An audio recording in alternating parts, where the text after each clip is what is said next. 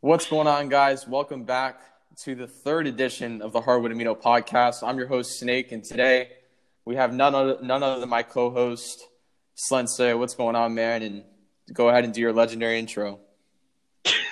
What is up, my beautiful buttercups? It is your boy, the man that you find in your kitchen at 12 a.m., your favorite midnight snack, Slense, here in the building, my man Snake. How are we all doing today?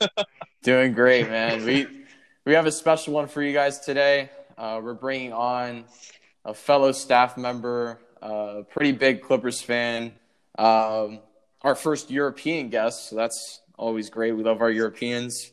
And my fellow staff member, Joe. What's going on, man? What's up, guys? It's great to be here. Yeah, I gotta say, Slant, you gotta keep it up with these introductions, man. Yes. Yeah, I know. Man. Nobody can top that, man.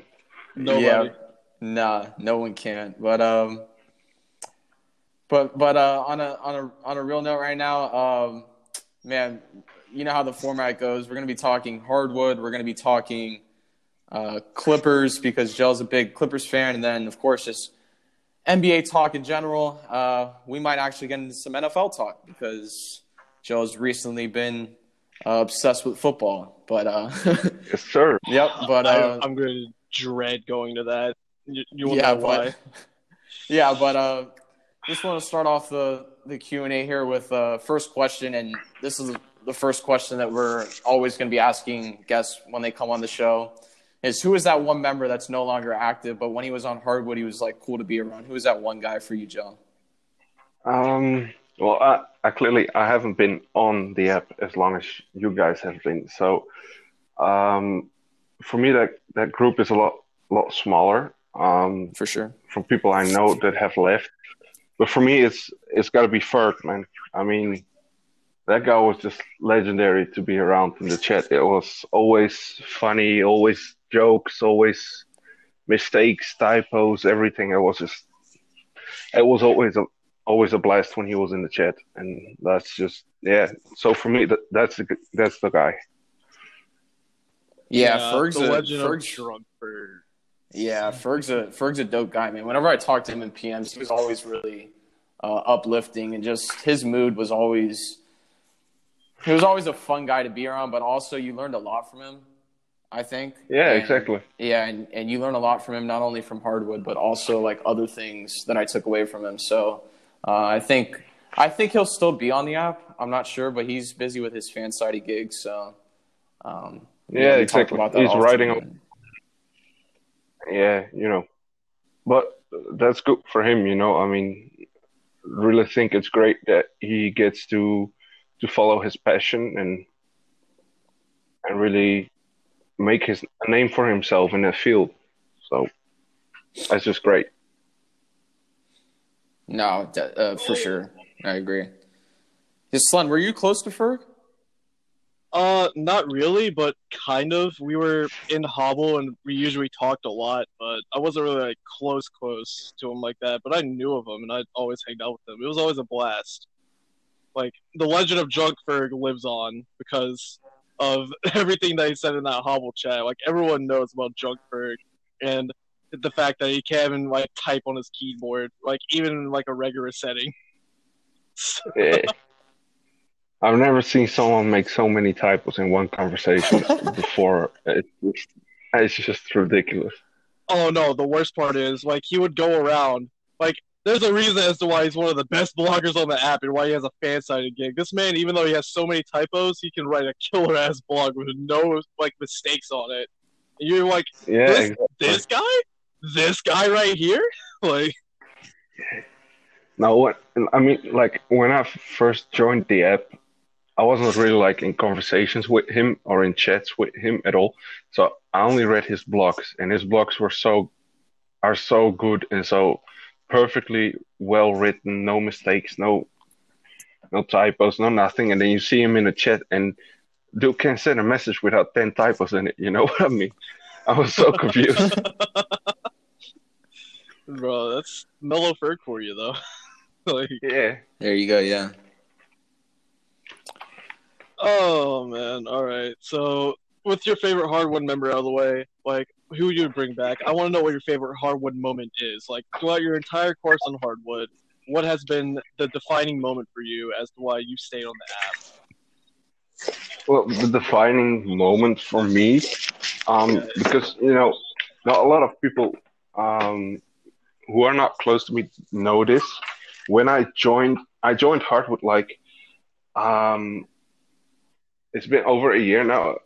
I think it was somewhere in August 2018, but I was only on the app for like 3 days. I had no one to talk to, couldn't find any like chats that were really like active and stuff, so I left.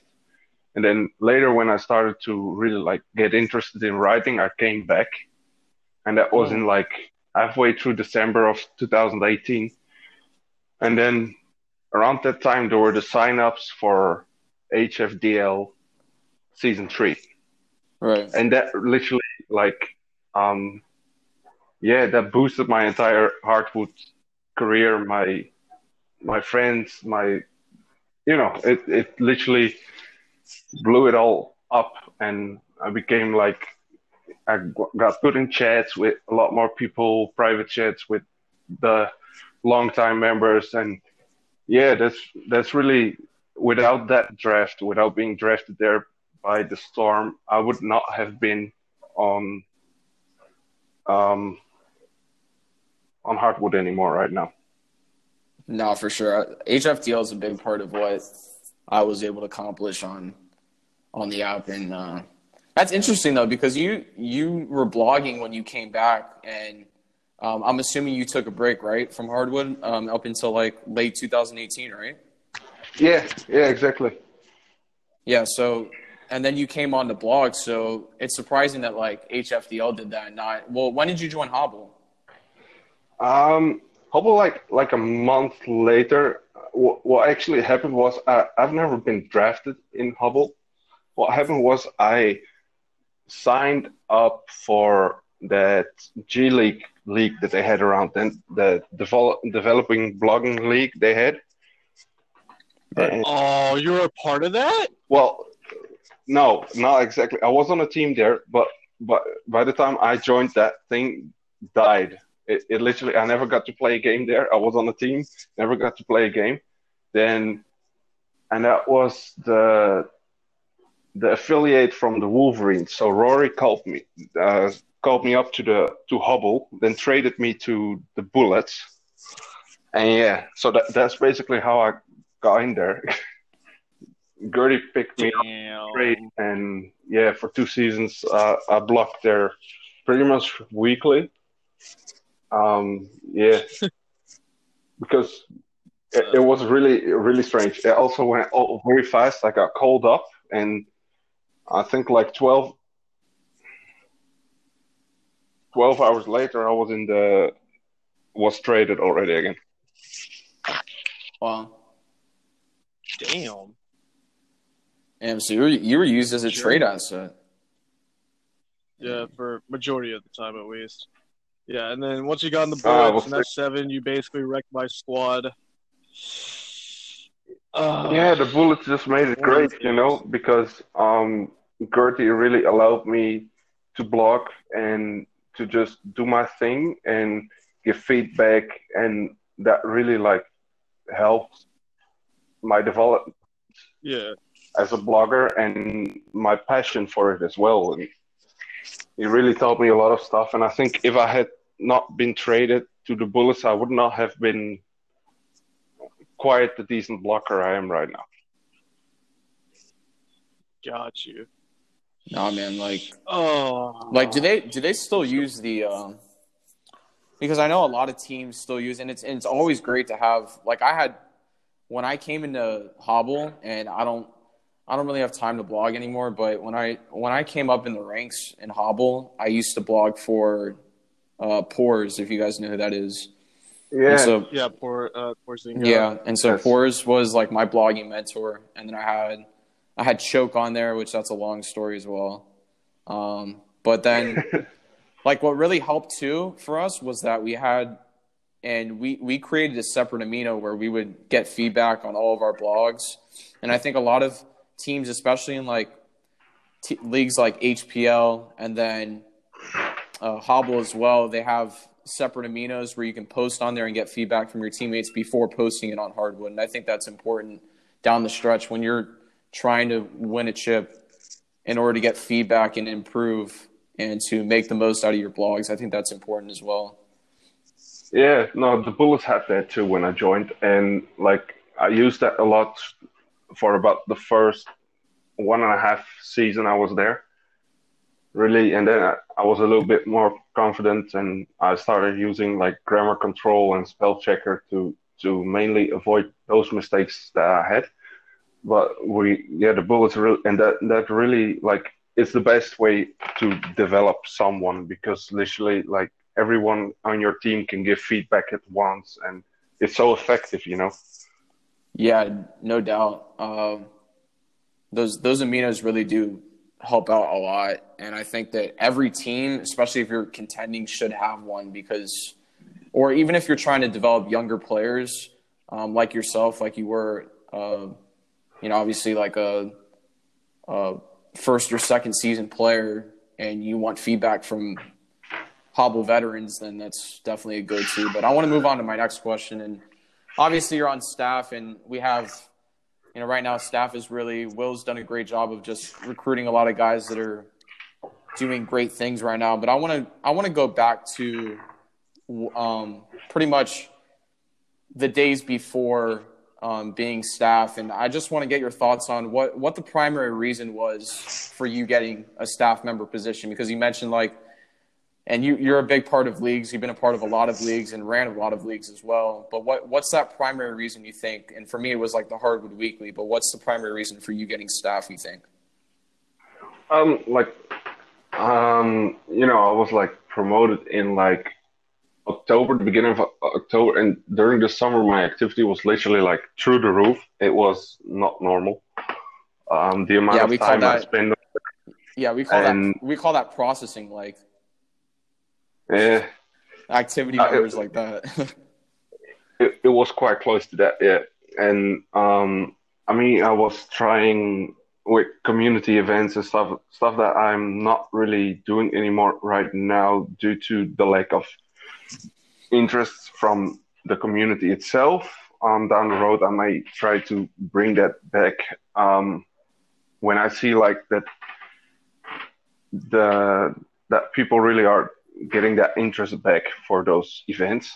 Because the main reason I had to shut down, for example, the 24 hours challenge is like the last one I did was like I got I think only like 6 submissions. Right.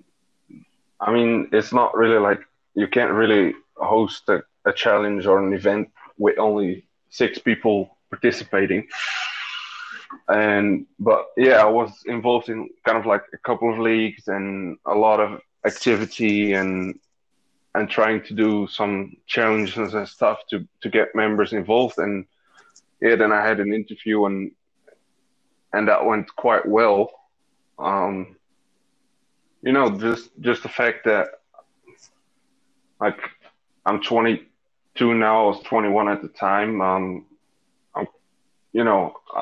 I like to have my fun, but when it comes to it, I'm pretty serious most of the time, and I'm just relaxed to everyone. I don't try to start stuff or beef or whatever. I just try to be nice to everyone, try to be a listening ear for people who need it, and try to help out people as much as I can. And I think that really, really helped me getting contentious for that promotion. And then after the interview went well, I got it, and I was it was just amazing for me because I really was like trying to work to that because I really wanted to leave an impact on the community and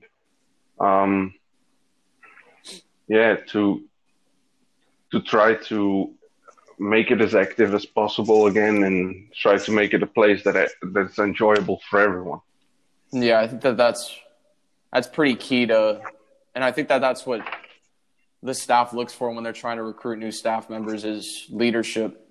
I think a lot of different staff members on there embody that. If you talk about me, shout out Brian. Brian's he runs a lot of leagues. I don't know how he does it, quite honestly. And It's absolutely crazy.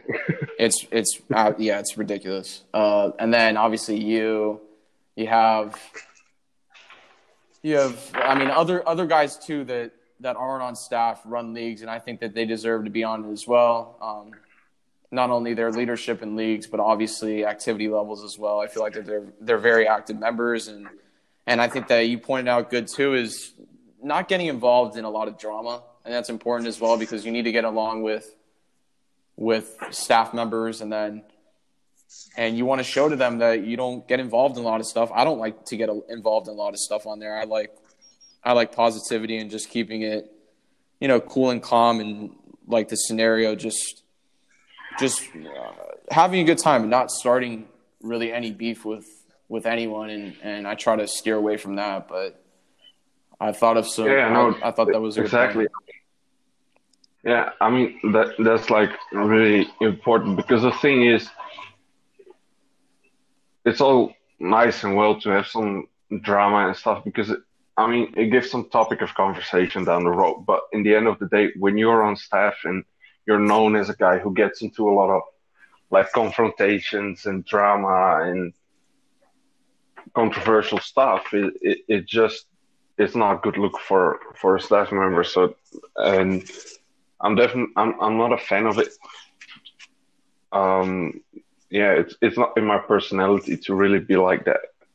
Usually when the stuff picks up, I used to just like leave the chat, go somewhere else, do something else. I mean, it's just not for me. I'm not very well with argumentation and stuff, so debates is also not for me. But like, it's just really important for the staff to show the community that they are mature enough to handle the things the right way. Yeah, to be fair, to everyone. But yeah, I would definitely agree with a lot that what was said. Slen, thoughts? I mean, I agree for the fact that you have to have a good leadership mentality to really be like on staff, not even just a curator, but like a leader in general. Because you have to be like an influential person, kind of like you have to be that leader that everyone could go to, and not only that, but Yell here has been doing a great job of just being a positive influence for people. Like, he helped me in one of my worst times too. Like, I gotta still talk about that at some point. That's gonna be like way down the line though when I'm comfortable with it. But he definitely was like a big, and I thank him a lot for that. And that's why we're kind of close the way we are right now, to be honest. Yeah, when I'm in a situation in real life where I've seen that kind of stuff with my mom and right now with my partner. It's like depression has been a theme in which I've been involved since like I was quite young. So, when I see someone in need, I just try to be there and like try to help and just be a positive influence on them because, it seems unreal to some people, but just one positive message can have so much impact on the way a person feels about themselves. Yeah, that's what's up, man. Like, we need to have people at a time where, like, when you look at the world today, it's starting to become a trend where we're starting to go the wrong direction. Like, in terms of humility and all that. And there's not really that much going around anymore like there used to be. Like, yeah, you still have like, the other day I saw this story of like a kid hugging this pizza delivery guy, like he lost his daughter or something. Like, there's not that much of that left in the world. And like, it's kind of not just the leaders and curators' jobs, but I want to say that's everyone's job to just be a positive influence on everybody because you don't know what's happening like behind the scenes. And to be honest, it's really, it kind of hurts. It really does, but it's always nice to have someone like holding your back and all that, just being there for you to catch you if you fall. It's one of the best things that you can have, and Yell embodies that, in my opinion. Like, he really does. Yeah. Yeah, it just goes to show you the we're more than like an online community. It's more than just that, and there's a lot more positive people than negative people in the world. So that's what's up, man. That's definitely like good words, but nah, Yeah, man. that's some real talk. Yeah, it is real talk, man. Yeah. But Speaking of before, well, we talked about how before you were a leader, you like worked your way up and all that. But I want to know how it feels now, like how it feels to be a leader on one of the biggest amino platforms, like on the app. Like, what are the repercussions, I guess you could say, of being one and just being that influence to everybody? Like, how does that feel?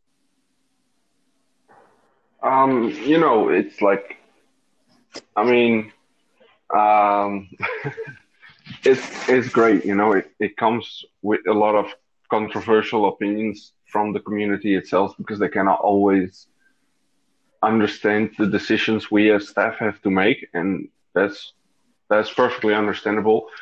For me, it's just like it feels great. I just try to set an example for everyone to just follow the rules, and we have because I'm the opinion like when you follow the rules that are in place, you will have not just a great place to come on and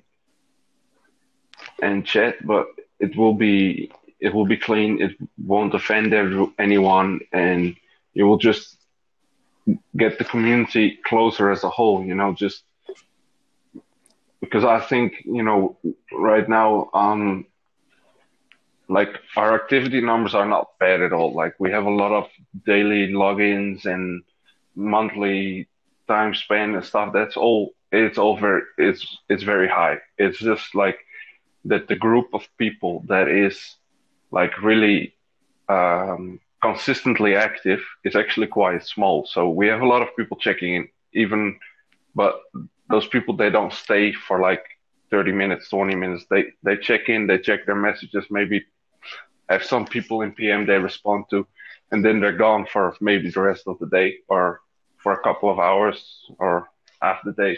Who knows? But like the people that are online, like a lot, I feel like when everybody treats each other with respect, um, it only makes the value of the community higher because you will create friendships, and that friendships is really in the what keeps people on this place because yeah, it's not just about the ability or the possibility to write. It's like having those friendships and those friends that you can chat with when you're free and bored or feeling down, and they can cheer you up, or it's just for a fun talk, whatever.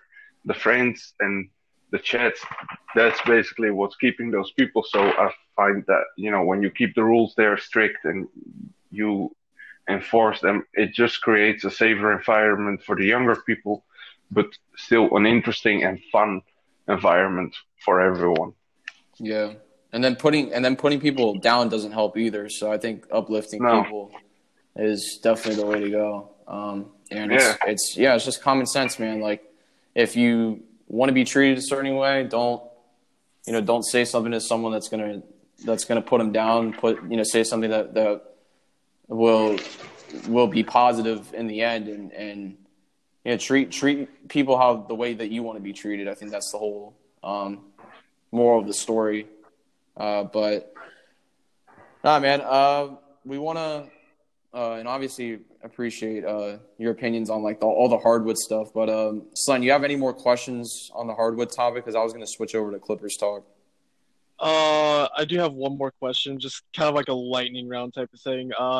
The end of the regular season of HFDL Season 7 is coming upon us, and before we do go to NBA talk, I do want to ask, what was probably your favorite moment of the season? It doesn't have to be like, with your team or anything. It can be like in the HFDL public chat. It can be just, anything about the season so far. Like, what have you enjoyed about it? um, yeah. This is not a typical answer for me, but like my personal season, like how it went for me personally, because usually I'm more like the team guy, and but my on my first team it didn't really end very well. I kind of forced my way out of there, and now I'm on the Ballers, and that time has just been it's been great there, and it's fun. It's with friends. It's a lot of laughter. It's a lot of just fun stuff, and that's great, and I enjoy that a lot. So yeah, it's either or. The moment I got traded to the Ballers, which just like kept me there, or like my personal season. I mean, I went 4-0, so a little small flex here. Yeah, we need to Probably the only one you'll hear. Yeah, we need to get on these GMs for trading you so much, man. I'm gonna slap them, man. Jesus. Yeah, well, to be it wasn't fair, exactly on. To be fair, in Yell's defense, I would have wanted a trade too. I'm one of the most loyal people on the app, but my God, I would have demanded it. I mean, no offense to Jack, because he just tried to make the team as good as possible in his sense, but I wanted to be on the team with HFS, which was the reason I didn't retire before this season. And when he got traded, I was like, oh, well, what am I going to do here? And so I kind of had to force my way out. It's not exactly the GM's fault that I got traded. It was literally on me. Yeah, I mean, sometimes when you get traded, you're viewed as a valuable asset anyway, so it's not a bad thing, and it views that like you're wanted by other teams. But I mean, yeah, it happens, and I've moved around. Yeah. I thought I was going to be with the Nightmare for seasons to come, but then I realized that they weren't really building a team around me that was I wanted to contend, and that's why I moved on, and I was able to win a chip with the Ballers. Is Jump still the GM of them? Yes. Okay. He is. He's still GM, and he's looking like it's going to win GM of the year. Although, to be honest, I think Wade and Darren are probably like close behind him with what they've done. Yeah, I think, to be honest, like Wade really deserves this season, because when he got the Bayhawks, like when he took over that position, like they had nothing or no one at all. And then he picks up Slan out of nowhere, and he's immediately MVP candidate. And then you have he picks up Times, and he did a great job with the team. I mean, this is the first time in the history of HFDL that the Bayhawks had a winning season, and it's only the second time they made the playoffs, and they're the third seed right now. I think Jump did a great job and the first seed and everything, but I think objectively, I'll think like Wade would be like his biggest competition in that aspect. Just because he did so good, like he literally built it up from the ground, Yeah, I respect it because I had to do it myself for 2 seasons in a row. Yeah, I still need to team up with you at some point before I retire from HFDO. I don't know when that would be, but yeah. So with that being said, man, I want to transition to your favorite team, the Los Angeles Clippers, and they're obviously making a big push, acquiring a bunch of people, and probably one of the more stacked teams we've seen, not only this season, but in seasons before. But I want to start off with day one, when you became a Clippers fan. How did you become a Clippers fan? Run me through that process. Yeah, this goes way back to 2000. Let's see, 12. This was somewhere like October. It's 2012. I was in high school, and it's when I had a laptop for school. And yeah, as a 14-year-old kid, you're not exactly interested in a lot of the school stuff you have on there. So I downloaded 2K because a friend of me was playing it. Downloaded 2K11. I didn't want to buy anything yet. 2K11 was the first time I played it, and throwback. Yeah, it goes way back. and it's still the best one I played to this day, by the way. It will be the And don't you blame know, you. I was like, I started liking basketball, and I got like, in, to me in the beginning that was all about dunks, you know, and YouTube dunks, NBA, and what first video that pops up, Blake Griffin dunk contest 2011 highlights. Yeah, Oh, I became a fan of Blake Griffin, and I became a fan of the Clippers. wow. And then knowing that he got traded to the Pistons, like I think right after, I believe, you were probably just like, we really. Oh, it was No, like after. no, that was a couple of years Oh, after okay. already. Like after that, couple of years after I became a fan already, and by that point, I wasn't a fan of Blake Griffin anymore at all. He literally lost my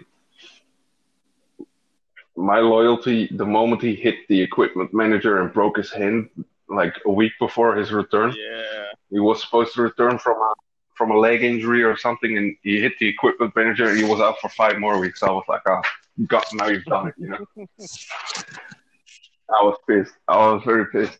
So when we traded him to the Pistons, I wasn't mad at all. You know, I thought we got a good package in return. It was like I was happy. Yeah, that's Yeah, you guys got Tobias, no?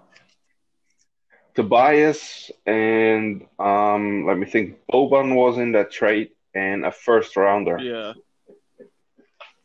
And that first rounder turned then into Sekou Doumbia, I believe. I Was it think Doumbia or was that?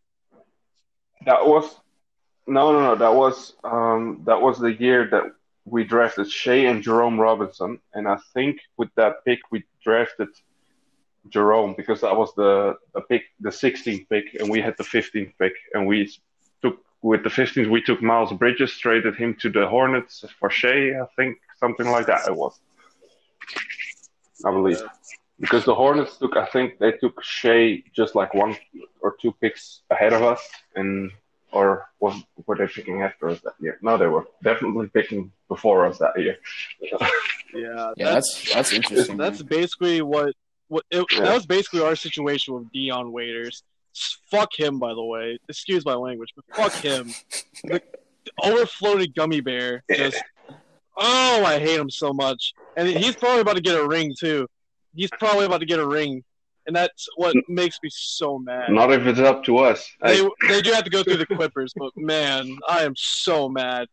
Like this man basically went from eating gummy bears and overdosing on gummy bears on a plane to potentially getting an NBA ring in the span of a singular season. Like I wish I could sit on my ass and get an NBA ring. That would be fucking fabulous. But no, I can't. Nah, I've never been a fan of waiters. Me either. Never liked.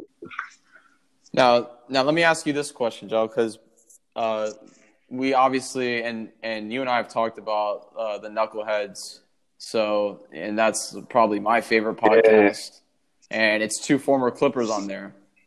So what like Yes. because you say your obviously your love for the Clippers starts out in early 2010s, like you said. But have you watched Yes. those throwback Clippers team and like what's your thoughts on them if you have? I've watched highlights, you know, like what I could find.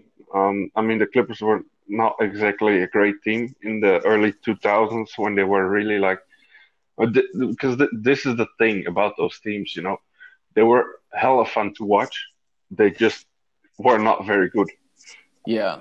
and like full games, I struggled to find, but like highlights and stuff, I've watched a ton of it, and like if I look at those teams, like it's just amazing, and it's so sad that we had.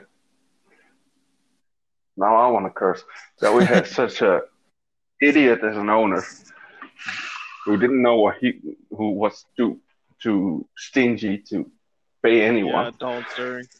Like I, I'm so glad we got rid of him. I'm so glad we got rid of him. Yeah, it was a bad I situation with mean, him. Like he was a racist, and he it was just it was he was a horrible. bad human Yeah. being in general. That's not really what you need in an NBA Yeah, organization.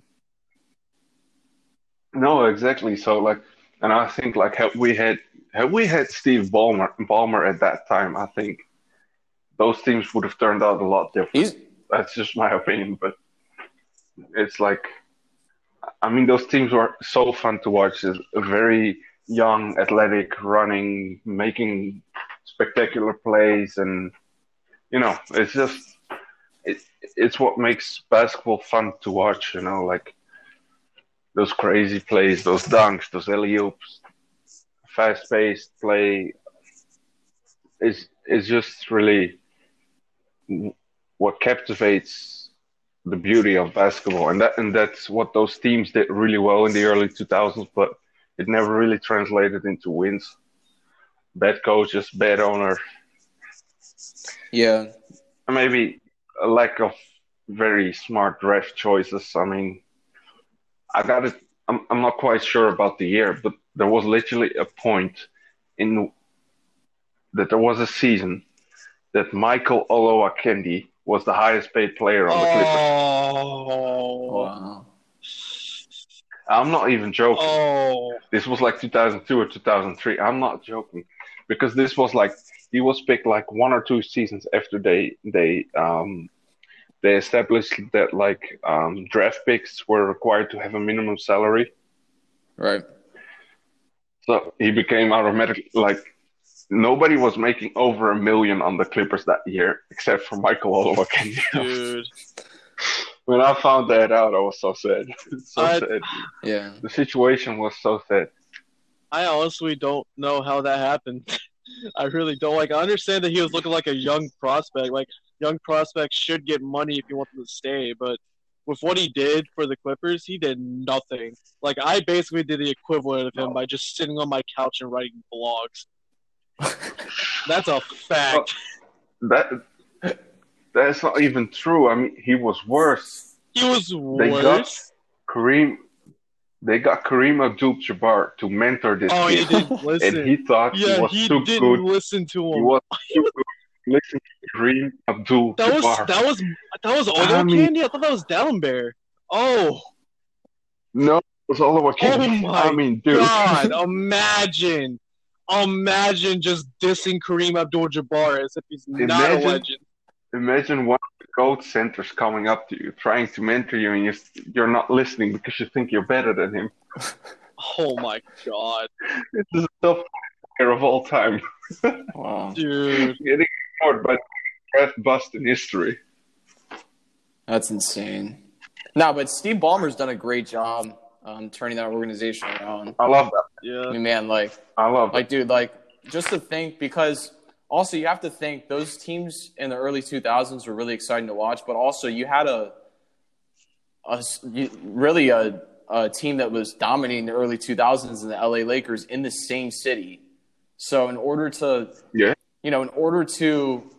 now you have Kawhi and PG and all these guys that not only, I mean, we talk about how there's such a great defensive teams, one of the best defensive teams I've seen. And obviously you have the Bucks who are putting up historic defensive numbers as well. But just like the job that Ballmer's done and really instead of it making it all about the Lakers, now, and we know how much history the Lakers have, but the Clippers are now trying to, and that's an impressive feat in order to, steal some of the spotlight from the Lakers that have had the spotlight for a long time now. So, in order to do that, that's pretty impressive, and I like what Ballmer's doing there. Yeah. And you have to think, it's actually working, There is actually people paying attention to us now. Yeah. You also got to credit Jerry West as well. He's been doing great as the vice president. Just overall being,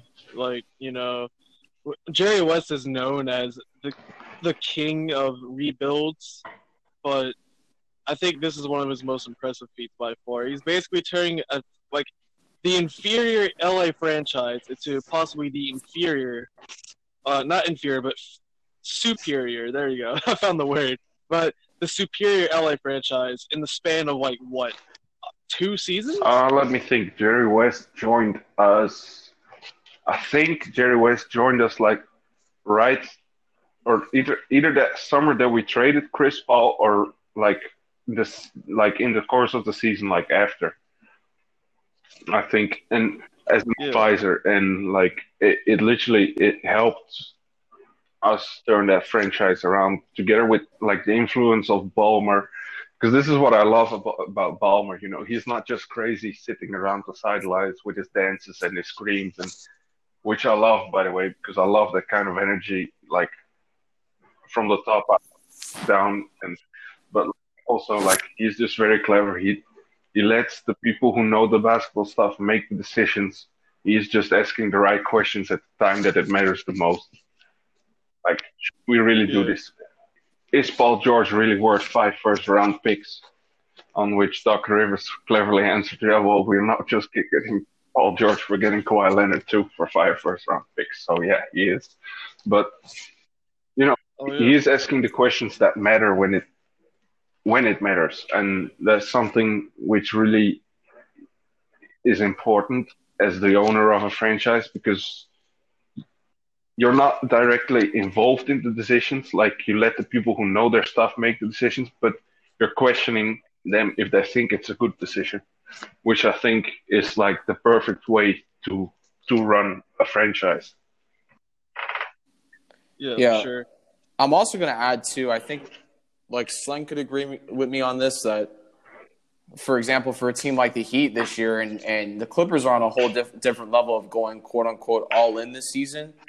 But the Heat are really going in this season, and Pat Riley sees and obviously like we're going to be big in 2021 free agency, but he really sees an opening with obviously bringing in Iggy, and Crowder's been a great. Like as soon as we got Crowder, I was like, now, honestly, I feel like that's a bigger addition than what Iggy can bring, just because not only has Crowder been playing good this season on a Memphis team that the Memphis team is like kind of contending, but now he can make even more of an impact, and he's made impact on teams like the Celtics and whatnot. So, like, we're a team like us and the Heat are going all in, but also from the Clippers' perspective, they're on a whole new level of going all in, and Ballmer's done a great job of going all in, seeing that there's a chance to win a chip, and you guys, your team's got a great shot to win it, and getting, trading Paul George for like, a bunch of picks and Shea, of course. Obviously, you got to give up. Yeah, you got to And give up Gallo, Shea, but who I was going to bring up. not too sad about trading Gallo, to be honest. Although he's been having a season, so shout out to him. But yeah, for sure. But to give up on, I think it has to hurt to give up a guy like Shea who has potential. But obviously, you're getting like a superstar like talent in Paul George, who obviously had to sit out a little bit, but he's obviously going to be there for playoffs. But then, you go out and get Kawhi, and you orchestrate this whole entire, Kawhi literally in one night. It was like, and I remember it shocked everyone when I was up. I happened to be up for the big move that landed Kawhi and Paul George, so I saw it first-handedly. But then you have just adding a whole bunch of guys, and even in the buyout market, they've added some guys as well. So really, they're going all in, and I like what Steve Ballmer's doing. He's done a great job, and he's seeing that there's potential to win a chip this year. Which Ballmer is just like he's committed to the team. He doesn't matter if he has to, how much he has to pay, what he has to pay. He's committed to this team. I mean, we're on the verge of. I've seen like yesterday. I think Ballmer is trying to buy the Forum in Inglewood, the old Lakers stadium, because they had problems with the permit for the new stadium. He wants a new stadium. He wants us to be out of the Staples Center, away from the Lakers, but still in LA. But to really improve even that image still, for like, we are here in LA. We are our own team. We are not just in the shadows of the Lakers. And I think he's just like, he's really doing a great job of that. He's working his ass off, just trying to make this franchise as successful as possible. And I just love him for that, Yeah, for sure. Before Sling gets on to his next question, I just want to ask you, we bring up this Clippers team and how great Ballmer's done with them. But, with every good team, there's some flaws, right? And so, I want you to give, because a lot of people talk about, and this goes for more of, because playoffs are a different animal. We all know that. Yeah. And so what do you think? Because obviously they have a chance to go up against a team like the Lakers in the Western Conference Finals that everyone hopes that'll happen. And it probably will. But then if they advance to the finals, which I think they have a really good chance to, then they take on a team like everyone thinks the Bucks are going to be there. So what do you think is one strength with this team that will be utilized, especially like in the playoffs? And then if you could point out a weakness that they got to improve on with this team. Well, here's the thing. In my opinion, it's like our strength is definitely our bench, our depth right now. I mean, it's just crazy. I got the stats right here in front of me. Both Lou Will and Montrezl Harrell are averaging 18.7 and 18.8 points per game off the bench. And, I mean, that's just such a great boost for a team to have. It's just absolutely ridiculous what these two guys are doing. And I think our strength is there that we can really reach deep in the playoffs when it matters the most. I think that's our biggest strength right now. I mean, we got great players, of course, like Kawhi and Paul George, but when it matters the most in those tough road games in the playoffs, it's just and you saw that already. Like last season, I found in the first round against the Warriors, where everybody thought we were going to get swept. I predicted that we were going to take them to 6 games. By the way, Trez and Lou were so important in those games, in those big comeback games that we had. The moments that our bench hit the floor, it changes the flow of the game, and I think that's really important for us that we have that ability to reach to those kind of players when we need them. And then my biggest fear right now is our center position, kind of. Because size, yeah. Well, size is not necessarily the issue. It's for me like Zubac. Well, you did add Joakim yesterday, by the way. Yeah, which. Well, I know you know them. Which is great, but like if you look at because Zubac has been playing a lot better than a lot of people think he has been. His impact has been very positive this season, but like in the playoffs, can he stay on the court? For those, he's playing 18 minutes a game now. Can he stay on the court for let's say 15 minutes a game? And that's my biggest worry right now, because last season he could not stay on the court, and we really had to rely on Harrell.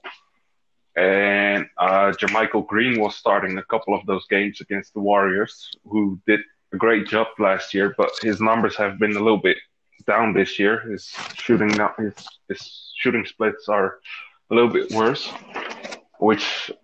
So for me, like that center position, come playoffs, will be kind of like I'll have to see like what will Doc Rivers do with the rotations there, because you cannot expect Harold to start playing like 38 minutes a game in the playoffs against the taller centers in the conference.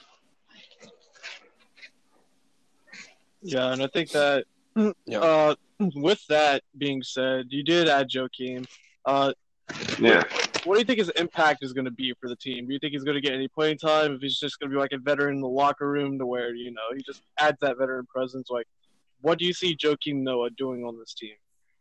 Well, to be honest, I think he will get his minutes, and I think what we're going to ask from him to provide is like rim protection and rebounding, kind of like how the Lakers brought in Howard with that same intention. I think our goal is to really like bring in Noah and have him do kind of the same thing, because I think he's like 6'10", 6'11", maybe 6'11". Yeah. 6'11". So, and he was a very great defensive player in his prime. So if he can like provide us with a little bit more rim protection and rebounding, then I think come playoff time he will definitely get quite a bit of minutes. I think. I mean, Harold will still probably take up most of the minutes in that center spot when the playoffs start. But yeah, I think it's very, very possible that Green will play more power forward and that Noah will see like the time that Zubac is not on the court, which when we're up against like the Lakers with McGee and AD, that might actually be a lot of fun. I'm afraid because Zubac is great, but he's just not mobile enough to like keep up with the likes of AD or even I think McGee might even give him problems, even though I mean, rim protection is my biggest worry right now. And if Noah comes in and does that for us, I don't mind him playing 15 minutes a game at all. Yeah, and then obviously you add that, and a lot of teams actually need rim protection, in my opinion. A team like and Bam's done a great job for us, but I think that rim protector would be great for the Heat. And then a team like the Rockets, who are, I guess, really just going with small ball.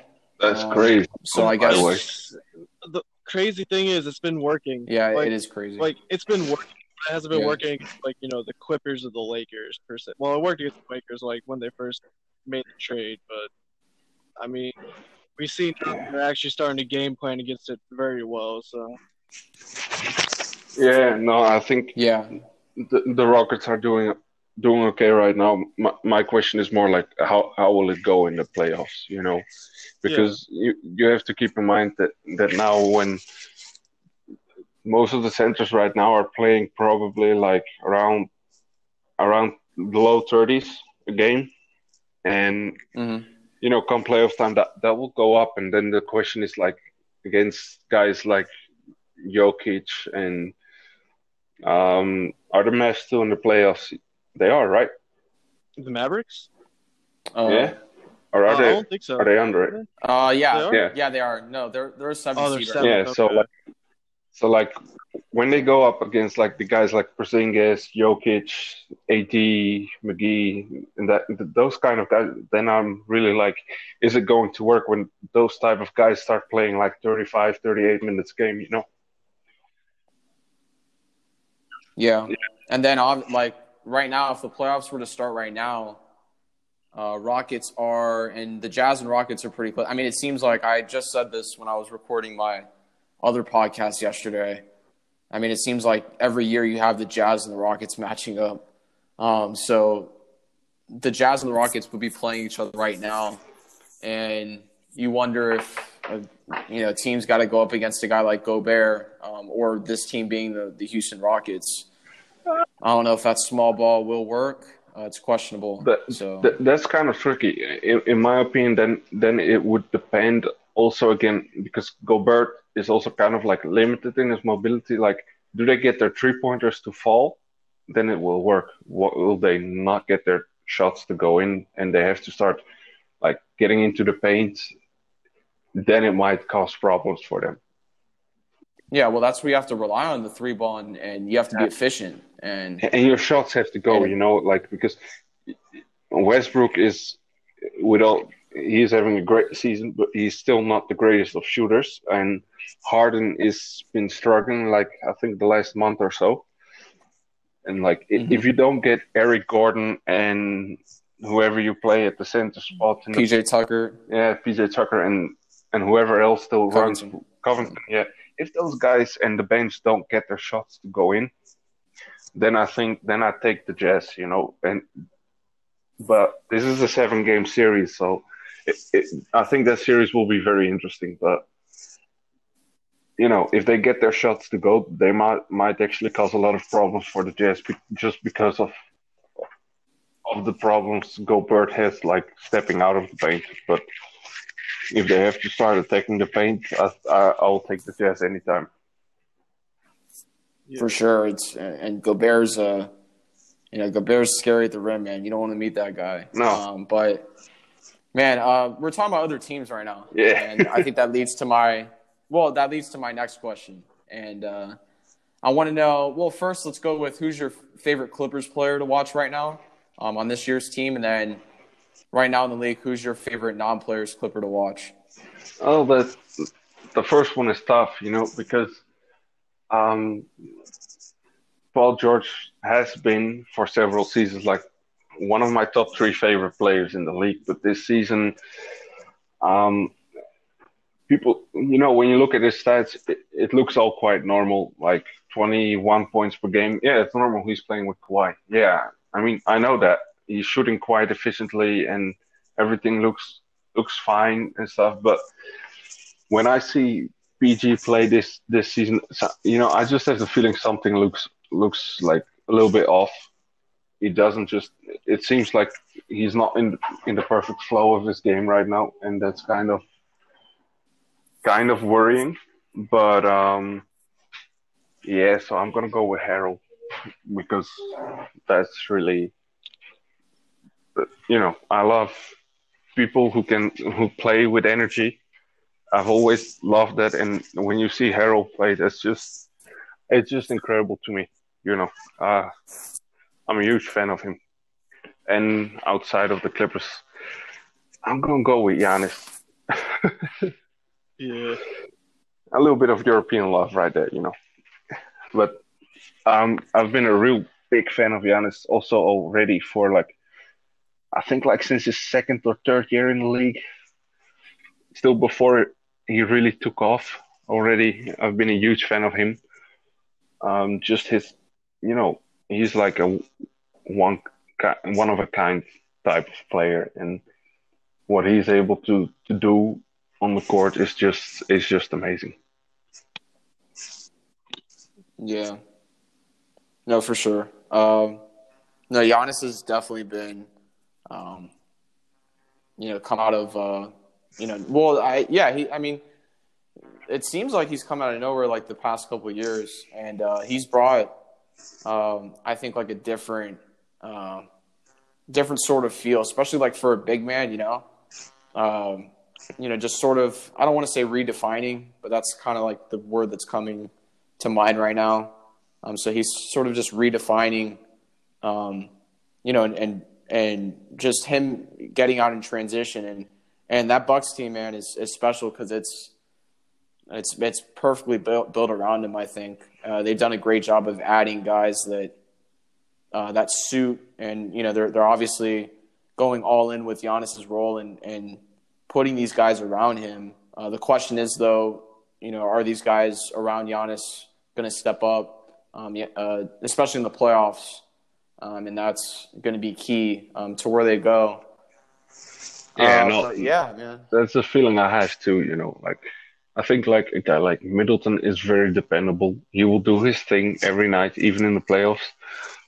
My worry is um, like is Bledsoe going to be able to step it up because you will need him to make plays come playoff time because you will need Giannis to be able to spread the floor at least decently enough so teams keep wanna apply pressure on him when he is outside of the 3 point line.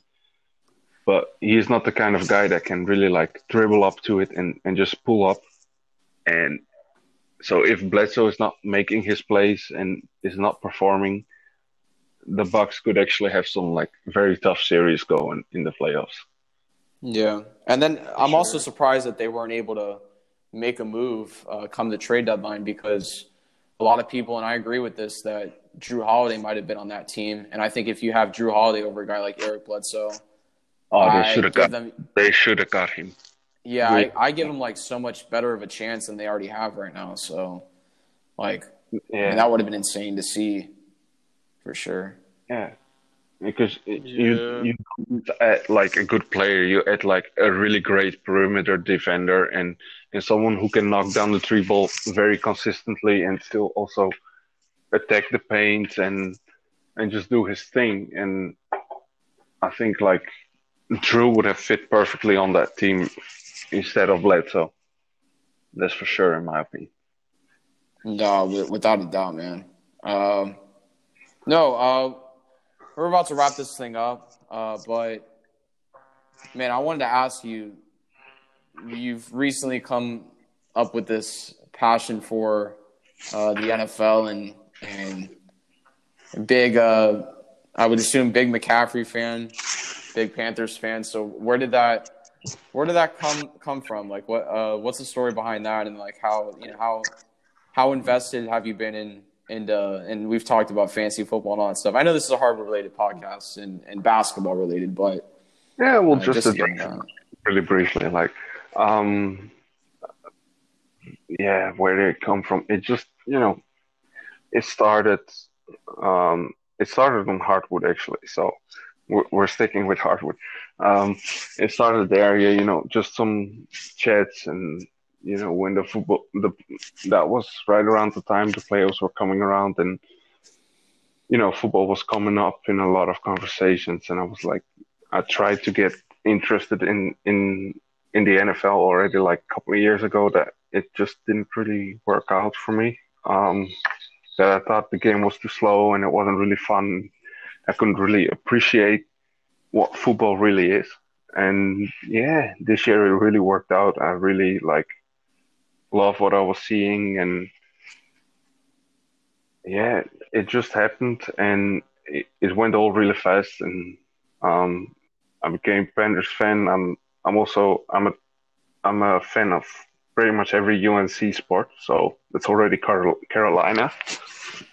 And then of course, yeah, HFS is one of my best friends on the app, and he's Panthers fan, and so it just happened, And since then, how invested have I been? I've been more invested in football since around like Christmas than I have been in basketball. well, I've watched every Panthers game of the previous season, and I watched as much of the playoffs as I could watch live, and most of it I watched later the next day or the day after on YouTube. Yeah, so I watched everything, and I tried to watch the Super Bowl, which was in the middle of the night for me. I think I fell asleep in the fourth quarter when the Chiefs turned it around.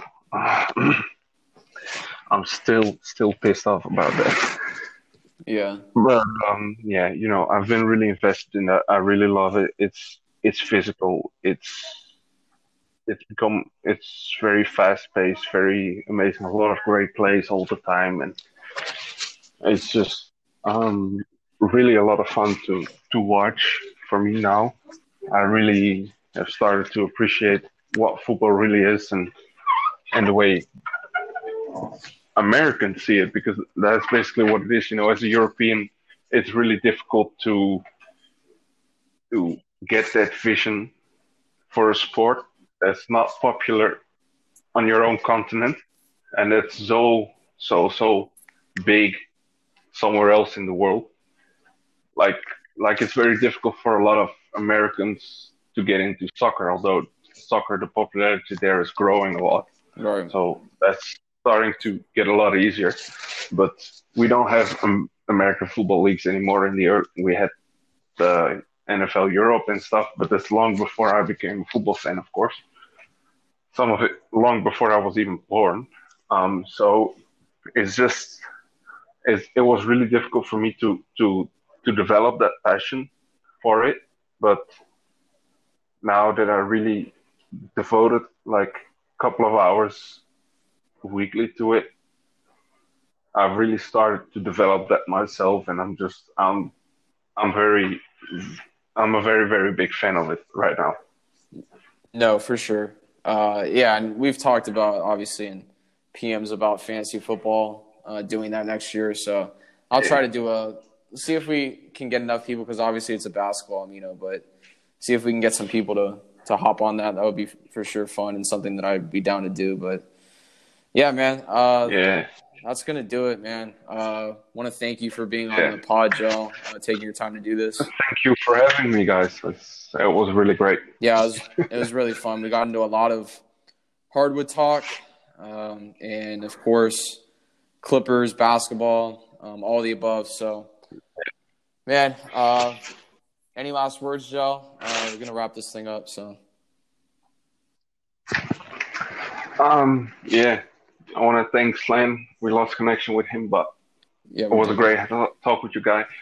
And yeah, I just want to say to everyone who listens, reach out to people, be nice, and follow your dreams. Yeah, that's Even if it doesn't work out, it's always a great investment to do so. yeah. Those are very great words, I think. And yeah, well, that's gonna do it for the third episode of the Hardwood Amino podcast. Again, thank you, Joe, and until next time, we're out. So we'll see y'all. Peace.